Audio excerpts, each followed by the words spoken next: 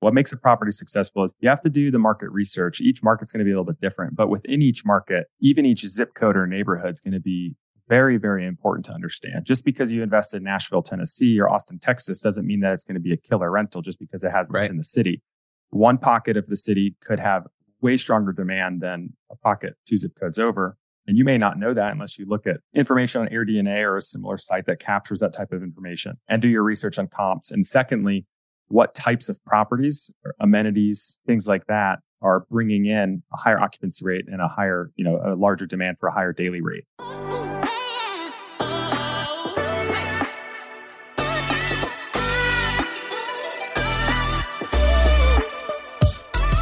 Well, I'm excited to welcome in Mr. Michael Elefante. How we doing, brother? Doing well. Appreciate you having me. Absolutely, man. So first and foremost, you're a new dad. How is, the balance between building your, B&B empire and all the great stuff that you got going on in your kind of short-term and hospitality space, as well as being a new father? The balance isn't too bad. Some days I'm busy, some days I'm not, but the whole lifestyle I wanted to get into before having a kid, my wife and I agree, we wanted the time freedom aspect. So we achieved that, which has been a blessing. We're both home every day. I work up in my office, a decent amount of hours, but for the most part, we're just watching her grow every day and getting through the sleep regression here at 4 months. That's been a little tough, but other than that, it's been wonderful. Man, I remember those days. You think you're in a nice little rhythm, and then all of a sudden they throw a curveball at you, right? Yeah, we had 3 nights in a row of 8 hours of sleep, and I was like, "We have arrived." Yeah, and then it was like celebrated too soon. Yeah. She's like, "You thought, Dad?" Yeah, she's like, "Bet you thought wrong." Yeah. So maybe we can talk a little bit about obviously we're going to dig in today on, the Airbnb empire and community and all the amazing things that you're building and doing right now. But like, where did this start for you? Because I know, many people who get started on their entrepreneurial journey, right? It's the lifestyle, it's the freedom of time, of, finances, and really just breaking free of kind of that rat race. And hospitality, Airbnbs has become this new kind of vehicle that has really not only allowed people to do that, but do it in a really fun and exciting and lucrative way. So I know we're going to dig into that, but like, where did this journey begin for you, brother? For sure. My wife and I both grew up in Chapel Hill, North Carolina.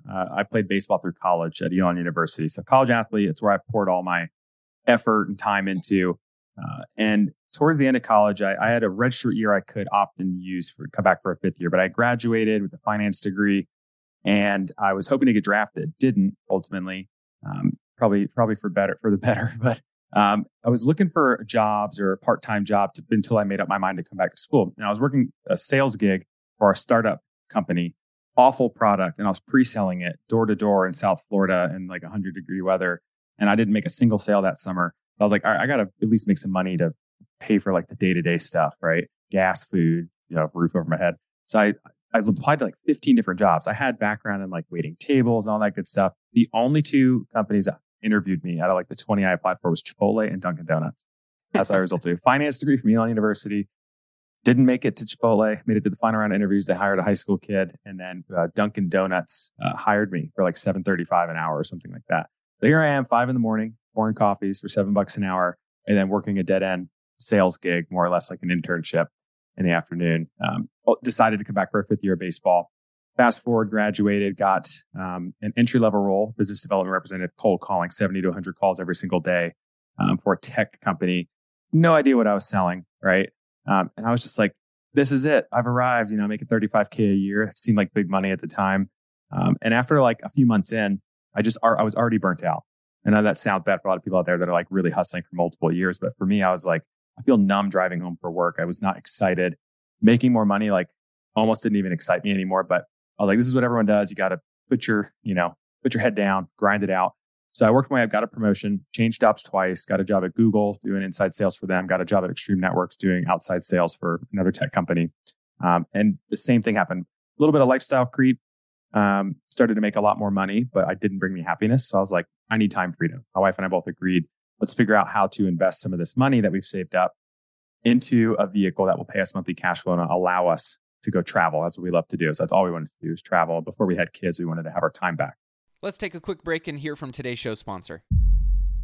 Are you struggling to close deals? Cold outreach can be a slow and brutal process, and in many scenarios, it's just wasting the time of both the buyer and the seller, especially when business owners who are trying to find qualified buyers are using inaccurate and outdated data. But it doesn't have to be this way. With LinkedIn Sales Navigator, your organization can overcome these challenges by leveraging this amazing technology and platform that translates comprehensive, high-quality buyer data into real-time insights in sales.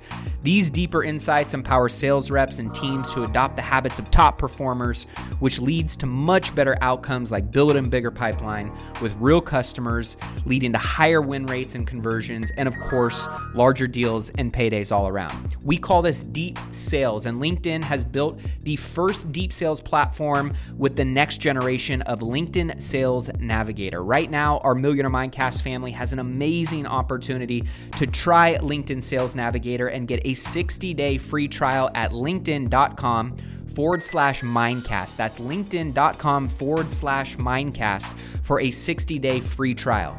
Let LinkedIn Sales Navigator help you sell like a superstar today. Just go to linkedin.com/Mindcast and get started.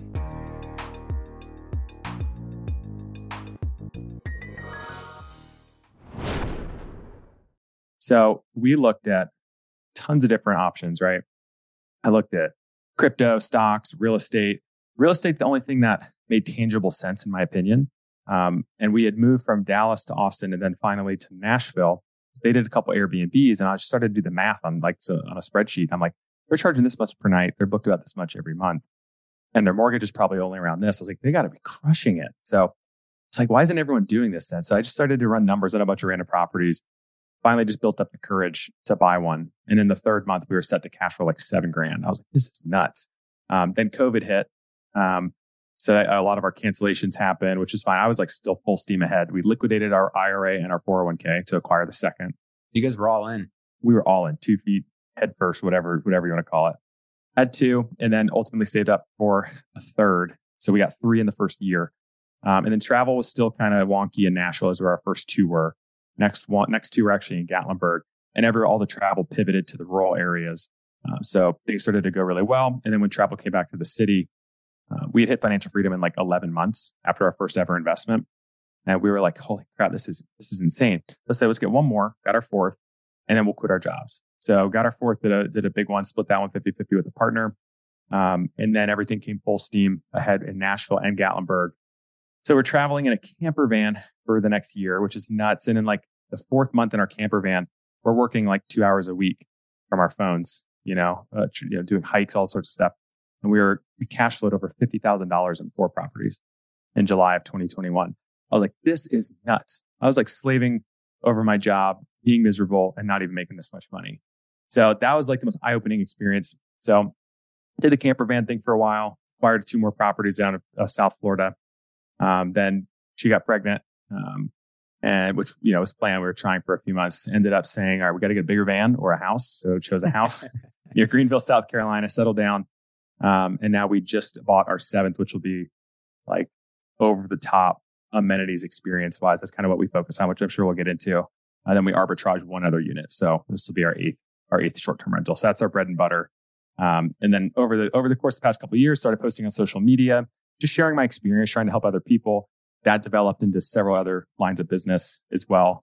So it's just been kind of a whirlwind of a couple of years, but just along for the ride, enjoying every single day, and just living it up. Dude, that's amazing, man. I mean, so many things to unpack there, right? Because I think, unless somebody's been living under a rock, if you're an entrepreneur and you've been looking at how do I, different ways of making money, Airbnb is hands down one that has become a very popular topic. What do you say to the people that feel like it's too late? Is Airbnb dying, or is it still a blue ocean with plenty of opportunity to take advantage of? It definitely depends market to market. There's tons of opportunity out there. People will never stop traveling. I think Airbnb and, short-term rentals in general will continue to get more competitive. But for my advice for anybody getting started, compete on value and experience. Don't compete on price, because the days are dwindling down to where, hey, you can get a cheap rental, bare bones, as cheap as possible, and you're going to do quite well. The profit margins are getting a little bit thinner there. The real money is to be made if you can provide an awesome experience. And Airbnb experiences, right? I mean, they even show that on all their commercials. That's where they're focused on marketing anyway, is cool pool properties, cool cave properties, cool this or that. So as long as you can compete on value and still be among, capture the demand at the top 20, 25%, the bottom 50%, I think will struggle over the long term. But there's still tons of money to be made for sure. So talk a little bit about that. Like when, we're addressing a certain group of people that may have, made purchases or investments or thought that just because, they're putting it up on Airbnb, it's going to be profitable, right? But there's somewhat of a formula that you're talking about here that kind of, certain, criteria around a potential investment opportunity that could, meet all of the requirements for a successful Airbnb. Talk about some of the ones that, aren't successful. Maybe we start there of what types of properties should you maybe avoid, or areas or things in a potential either analysis of a property or something that you're thinking about, Airbnb. Yeah, for sure. I guess it's more or less what makes a property successful. And it's just the opposite of where people will struggle. But what makes a property successful is you have to do the market research. Each market's going to be a little bit different, but within each market, even each zip code or neighborhood is going to be very, very important to understand. Just because you invest in Nashville, Tennessee or Austin, Texas doesn't mean that it's going to be a killer rental just because it has much in the city. One pocket of the city could have way stronger demand than a pocket 2 zip codes over. And you may not know that unless you look at information on AirDNA or a similar site that captures that type of information and do your research on comps. And secondly, what types of properties or amenities and things like that are bringing in a higher occupancy rate and a higher, a larger demand for a higher daily rate. And then similarly, if you don't have a property with a view of the city or a view of a mountain or lake, or you can't walk, you're not walking distance to the main attraction they're there for. Or if it's more of a destination place, like what experience can you provide? Is it a water feature like a pool or a hot tub? Is it killer design? Is there like a photo moment there that people are willing to spend extra for a special occasion, like a bachelor or bachelorette party? If you're just going bare bones, like hotel style, hey, I'm just going to provide a property. It's in an okay location and it has the basic amenity. It has a bed and a pillow and a TV in the living room. That's where people are going to struggle. But if you get it super dialed into this is where demand is looking for, and the demand that is willing to spend the extra amount of money per night for this experience. And here's the criteria. If you can get it super dialed in, that's where you'll be ultra successful.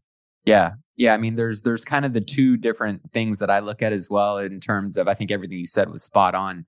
And it's, I think there's certain people that just think that because they can buy a property and put it on Airbnb, all of a sudden they're going to get a great ROI and they're going to get 3 times as much as their mortgage. And that's not always the case, right?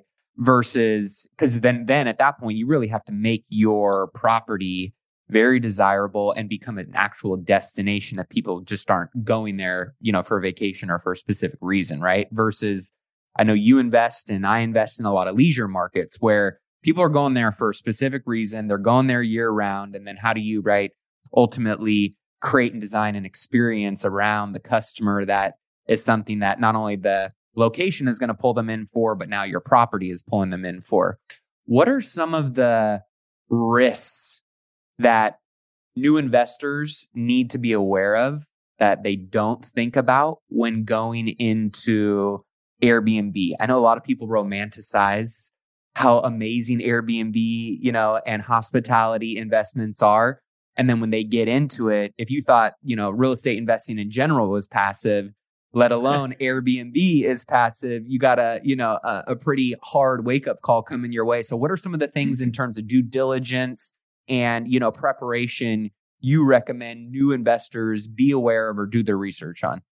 Definitely local laws and regulations in your specific market. They differ city to city, county to county. Yeah. But the last thing you want to do is go into a place that is very aggressive on changing their rules kind of overnight. Or if they already have rules in place, you want to make sure you're zoned appropriately to obtain a non-owner occupied rental permit or tourist residency permit, whatever they call. Each market calls it something different. The other thing you need to think about is, Airbnb, you're in hospitality. It's not just real estate with short-term and vacation rentals. So there's a whole other side to it. Now, the beauty of it in today's age is you can automate a lot with technology, but you cannot fully automate it unless you hire a VA or multiple VAs, or you pass it off to property management team. Yep. So there's some caveat to that. I'm a big proponent of self-managing when you first start out until you scale to multiple properties, because, why pay 20 to 30% if you have an extra couple hours a week to manage and communicate with guests when needed?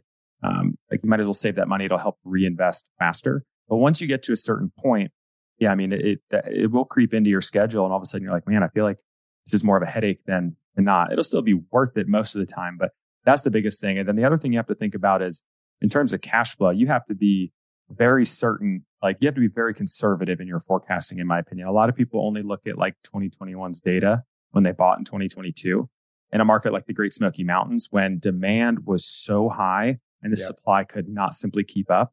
And even I had a property there. I mean, it was ridiculous, the type of numbers we were doing. So if you were banking on the highest peak of demand, average daily rates, and occupancy to forecast what you're going to do in years to come, that's where you're going to run into trouble, because you may do well in the next year, but all of a sudden, as it gets more competitive, your numbers start to taper off a little bit. You want to be in a market where the numbers go up over time, hopefully. So that's where I think people can get in a little bit of trouble. But yeah, it's definitely on the back end. It's you have to have your system super dialed in with your cleaners, maintenance, all the tech, automate as much as possible, because ultimately that's what will enable you to scale faster. Because if you don't, it's definitely can be another job. Yeah, I always tell people you're getting into a business. It's not just an asset that you own and you collect a check once a month. It's a real living, breathing organism with people coming in and out of it all the time on the customer side. But then you also have the back end management side, right? Of coordinating cleaners, inventory management, maintenance, and asset management. It's a real business that requires real systems. Talk about what is your kind of criteria for, this is a go? I like this asset. I like this market. What is, a buy box for Michael in terms of a great, STR or hospitality asset? Yeah. So I'll just break it into two different markets. For me, urban markets, which I have properties in. So a Nashville, for example, just because I lived there for a while, I have properties there. I want a growing population that has increasing level of investment across the board. And the more people that are moving to a place, the more businesses that are coming, there's just more reasons that people need a furnished rental for, either on a short or midterm level. So that just kind of supports the investment, not just from a cash flow perspective, but also from just a longevity or long-term hold, and asset appreciation over time. If you're in a market that's declining in population and there's an increase in supply and less in demand just for housing in general, that's where you might be a little more stagnant on the appreciation standpoint. But for vacation markets, and similar to urban markets as well, I look for how can I stand out? Are there properties that are already doing numbers at or above what I'm hoping to be doing with a similar size property? Because if there's not, then I don't want to say, just because I deck this one out of amenities, I can't expect to do 2x what the top performing property is doing in that market. The demand might not simply be there for it. So for me, I just bought a property in North Carolina mountains, and I wanted to have go all out with the amenities. I wanted it to be a destination. I want to, so any amenity that we can have that either others have already proven that works, like a theater room or a game room, something like that. And then what can I add that nobody else has? So, as we've scaled and grown bigger, our income's grown, we're able to invest a little bit more and kind of target these experiences. And I'd rather get one big property than 3 average size properties with the same level of cash flow. Because as we were talking about before, I'd rather manage one property than 3 properties for the same ROI. So for this one, we're gonna have a sport court, basketball, pickleball court, a 5-hole putt-putt course, theater room, game room, the whole 9 yards. So we're able to differentiate. And again, we live in a digital age. So it's no different than social media for me. If I can't capture your attention in 2 seconds and earn a click, say, hey, I want to learn more about Matt's property. I want to learn more about Michael's property. You never even have a chance to get through 5 photos on the splash page, and then the rest of your 50 or 75 photos, however many you have, to sell them on the property. Yeah. So you really have to set yourself up to at least get someone's attention. So talk a little bit about what you've mentioned, some of them kind of in passing, but what are some of the amenities, whether it's basic, right, bedding, pillows, or it's some of the upgrades, right? And kind of the experiences. What are some of the things that you've seen the greatest ROI on in terms of investment? And what are some of the things that you're thinking about or rolling into maybe some of these newer properties that you're working on?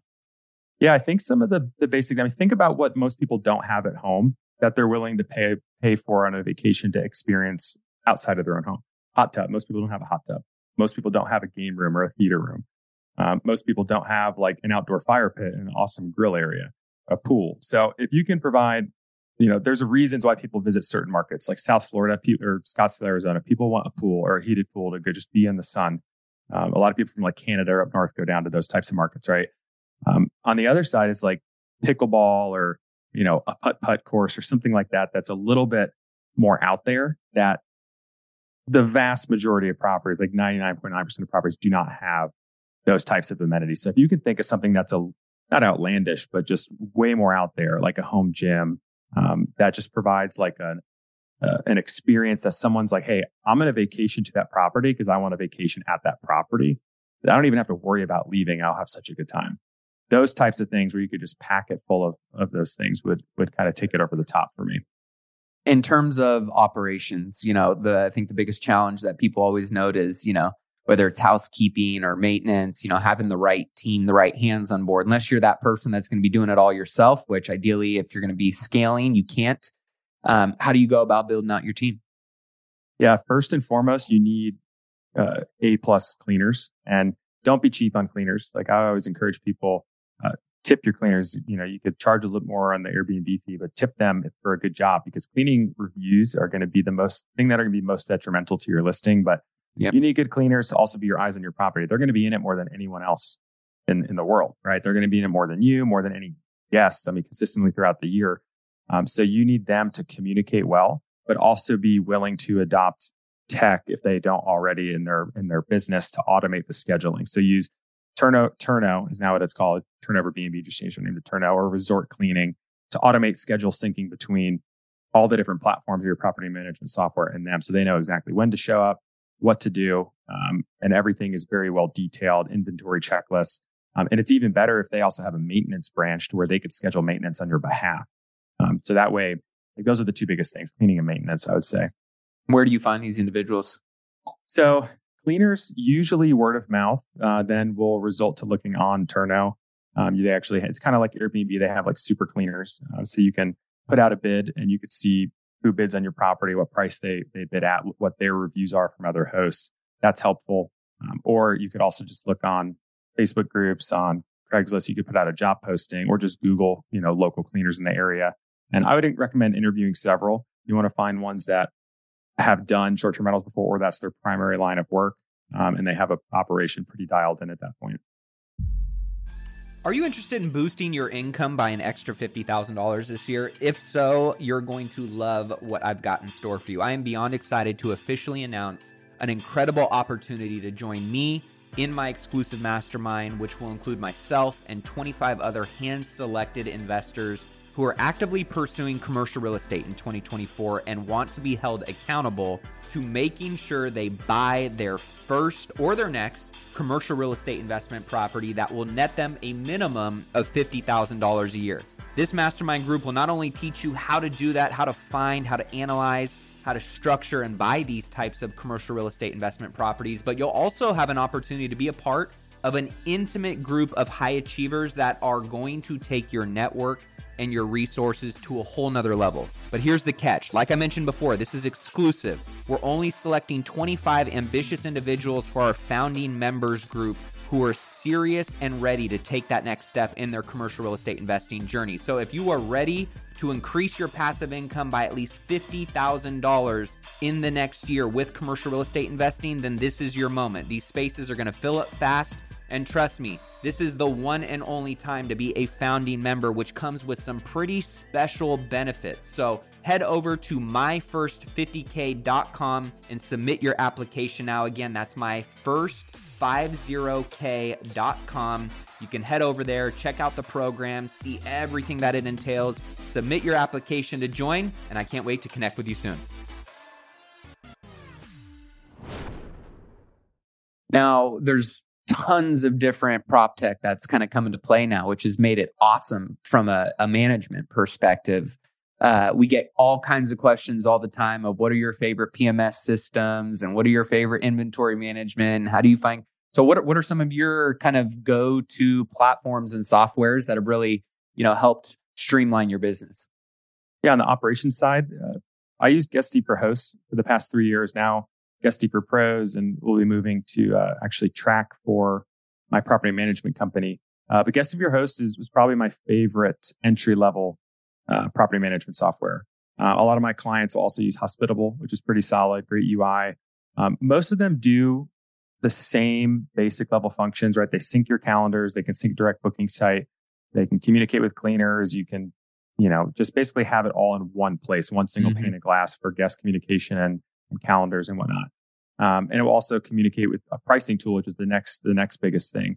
I've used Price Labs in the past. I really like Wheelhouse as well. They're doing some really, really cool things, leveraging machine learning, AI, and being able to dynamically really get your pricing dialed in based on what the market's at. So that's been super helpful, especially as you scale. But the biggest mistake I see people make is not leveraging dynamic pricing tools like Price Labs or Wheelhouse, because they're like, oh, I just have one property, like I can control it. I'm like, you're probably walking past $10,000 to $20,000 a year because you're not using pricing the correct way. You can use that tool to make sure you're getting the top dollar for peak demand days, and then you're also not being overpriced by $25 or $50 or $100 a night on lower demand days. And you could drastically boost your occupancy by scooping up those low demand days just by bringing your pricing down to a certain price point. So those are the two biggest tools. And then I mentioned Turnover B&B or Turno and resort cleaning.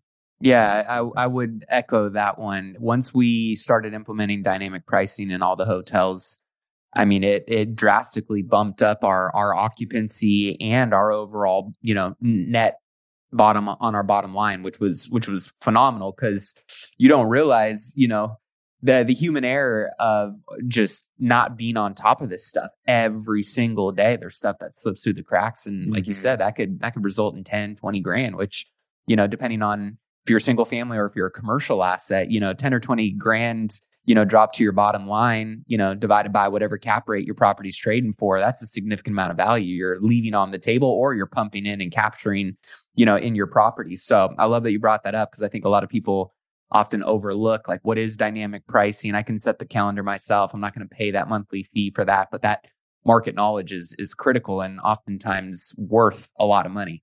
Yeah. What do you guys use for your hotels for dynamic pricing? We use Cloudbeds. They have something called Pi that's built in to their software. So it's more of you can bolt on as many individual listings as you want, but it's more for small boutique hotels and larger assets. Cool. Yeah, we did use Guesty though. We moved off Guesty about 1.5 years ago, but my overall experience with Guesty was great. Nice. Yeah, their comp structure was a little higher, where Cloudbeds is more of a flat fee. Mm-hmm. So that really kind of helped us drop some more to the bottom line. But talk a little bit about your approach and intention behind building your social media, and how this is really tied into creating more opportunities for your personal Airbnb business, as well as how now it is birthed into B&B Investor Academy and all of the people that are coming to you to scale their own investing businesses. Yeah, honestly, I really don't like posting on social media even to this day as much, but I learned so much on YouTube, more or less, before the short form content really kind of exploded with TikTok and Reels and Shorts. But I learned a lot from people like Graham Stephan. And what I liked about Graham and some of these other people on YouTube is they started to be open about how they monetized. That's what drew me in. I was like, that is so cool. Like, they're being open. They make this much from ads. They make this much from affiliate marketing. They have now businesses. And the biggest opportunity in today's economy is the creator economy. Short-term rentals are great for building cash flow, scaling wealth, but the amount of money that an individual can make and compete with what used to take big businesses to generate is insane. It's like sickening, actually, of the amount of you have to be able to not just build a personal brand, but how can you build a business or businesses that are backed by your personal brand, that are good businesses. They provide value. But the biggest thing for me was providing value first, without expecting much in return. So not that I never expected, I didn't expect to make, I didn't even know how to make money on social media when I first started. I was like, let me just share with what I'm learning, right? Through short-term rentals. Here's what I'm learning. And I think what resonated with people was when I talked about, here's monthly breakdowns of how much money I'm making. Here's the revenue. Here's the expenses. Here's the mortgage. Here's the cash flow.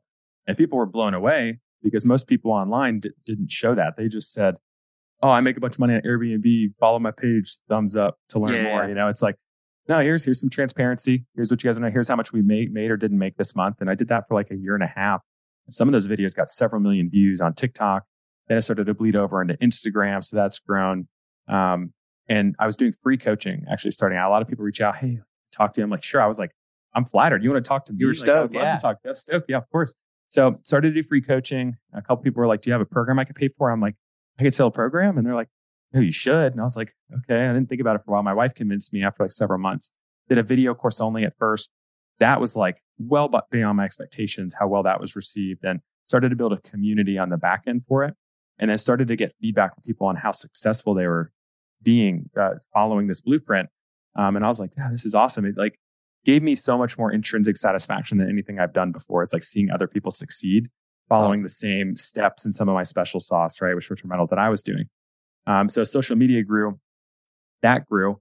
One of my first students for the course ever approached me about starting a property management company, Home Team Vacation Rentals. And at first I was like, nah, I don't want to do that. And after like a month, he came back, asked me again. I was like, well, maybe I'll consider it. So I dove in with that with him. And now we're about just shy of 100 properties. And we launched about 8 months ago under management. So that's awesome. And really there is just like, there's a lot of bad property managers out there and legacy PMs in the short-term rental space or vacation rental space. And I was always such a big proponent of self-manage because why use someone else who's going to do a worse job than you and charge you 30%? So I finally came to the conclusion of like, well, if we can do a really good job for people, make them higher revenue than they could on their own or through other PMs, our fee is essentially free. Like that was our value prop. So that's grown well. And then one of my other clients, his wife was very good at interior design and they scaled to a crazy amount of money on Airbnb. She started a design company for vacation rentals and short-term rentals. So I partnered with them, help on the marketing front and make sure they get great clientele because they do an amazing job. So, and then the B&B Academy is just like grown, you know, I've coached around 1,000 people at this point in time. And is growing like crazy. Now I have a bunch of other coaches and employees that kind of came on board and work with me. So it's been a long-winded answer here, but having the personal brand and building the trust within the audience and then learning how to be an entrepreneur, which is very difficult for me, and kind of just build businesses on the back end has been very fruitful and very rewarding, but it's been awesome, an awesome ride. What has been your biggest challenge of becoming an entrepreneur? Obviously, you've had massive success. There's, of course, a lot of failing forward moments along every entrepreneur's journey. What have been some of the biggest ones that you've, struggled with and overcome that, other people can learn from? Yeah, I think it was trying to figure out things on my own. I learned very quickly that I'm willing to pay for expertise, consulting, coaches, and I'm willing to pay a lot of money. Like I've invested probably 6 figures or over 6 figures in building my business in the past 4 months alone. But I'm going to get like an easy 10x ROI on that. So that's been the biggest learning thing. I could learn it on my own, but it's the same thing I tell other people that approach me about coaching for short-term rentals is you could learn it on your own. I did for sure, but it took me 2 years to get it super, super dialed in to the point at which we could scale at rapid pace now. So it's no different in any line of business. I think finding a mentor, whether it's free or paid for, and paying for consulting, paying to make sure things are done right. You probably don't know things that you don't know, of course, but you don't know like what your business could be at a level you never even imagined, which is kind of what opened my eyes after paying for some consulting. I was like, there's people operating at this level. I'm like, this is crazy. I never even thought that was fathomable. So that's been the biggest lesson learned for me. And how has, betting on yourself changed your life? How's it changed your marriage? How's it changed kind of the future of what, your path and your journey looks like? Honestly, for me, it's just made me happier every day. Sounds super cheesy and easy or cliche, but just having the flexibility and just like total control over my life, just financially and time wise, that is the most life-changing thing I've ever experienced.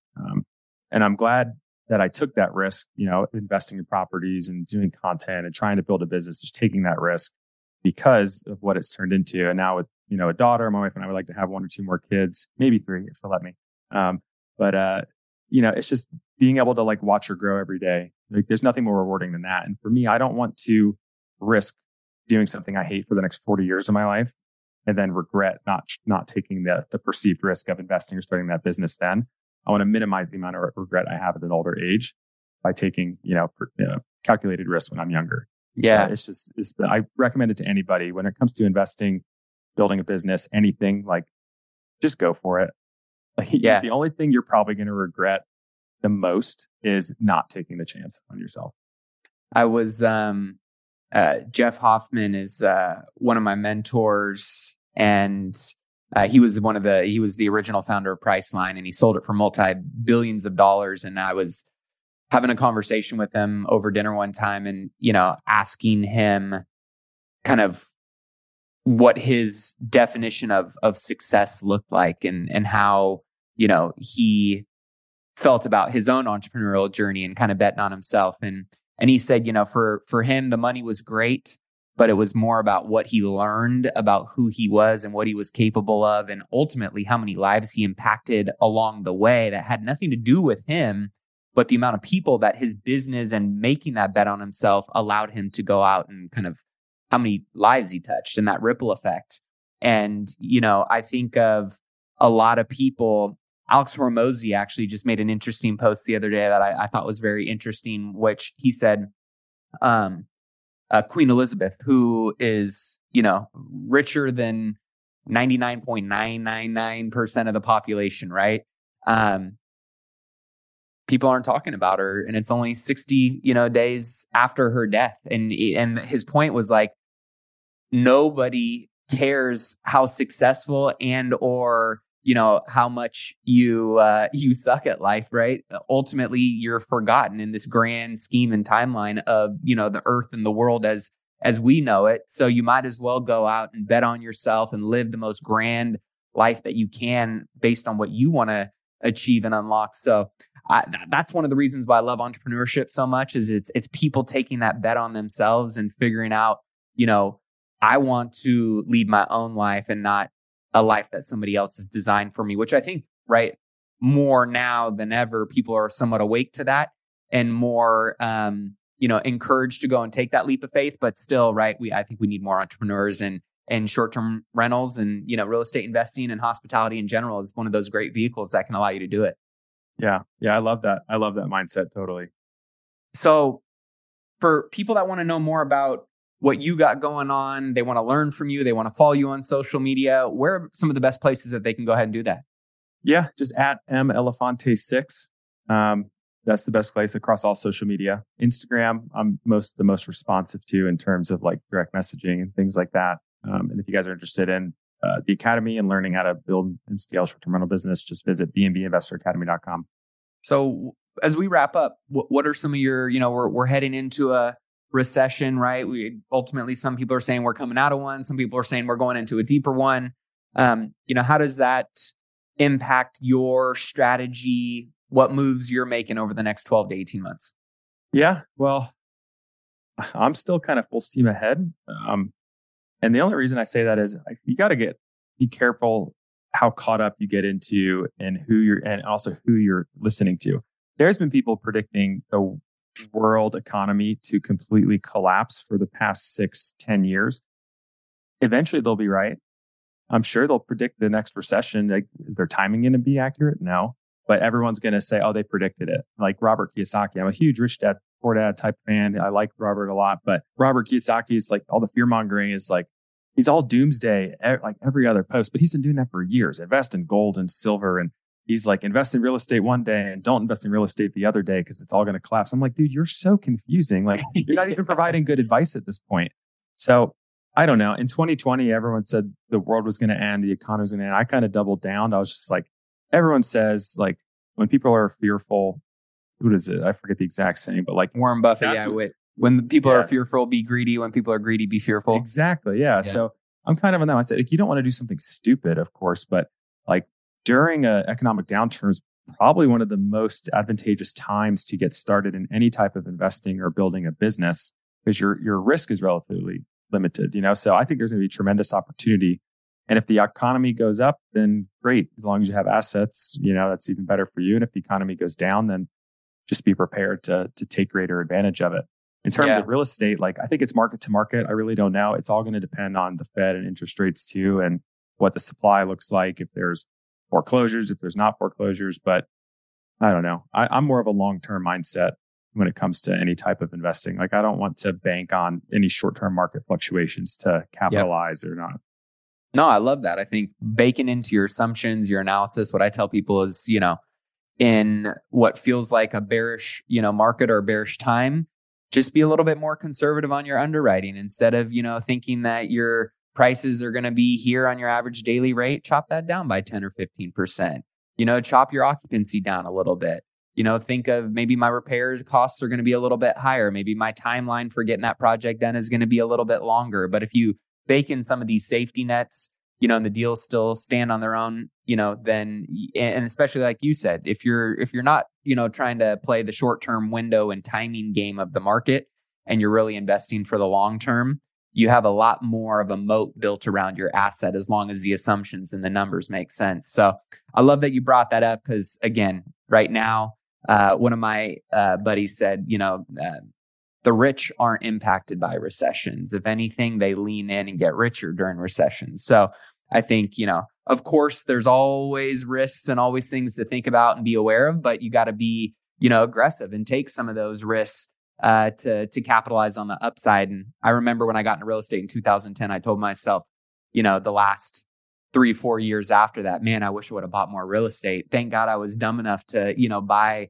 a bunch of property anyways, but I wish I would have bought 3, 4, 5, 10 times as much as I did. So that's kind of the next mindset that I've got for this season of real estate, which feels like, there's going to be, like you said, some opportunities that trickle out, maybe not as many as we saw in, 2010 after the financial crisis. But Michael, brother, it's been an honor getting to know you and hear about your business and all the success that you're having. I want to, congratulate you, man, and you're impacting and representing big for, the short-term rental and Airbnb and hospitality and just real estate investing space.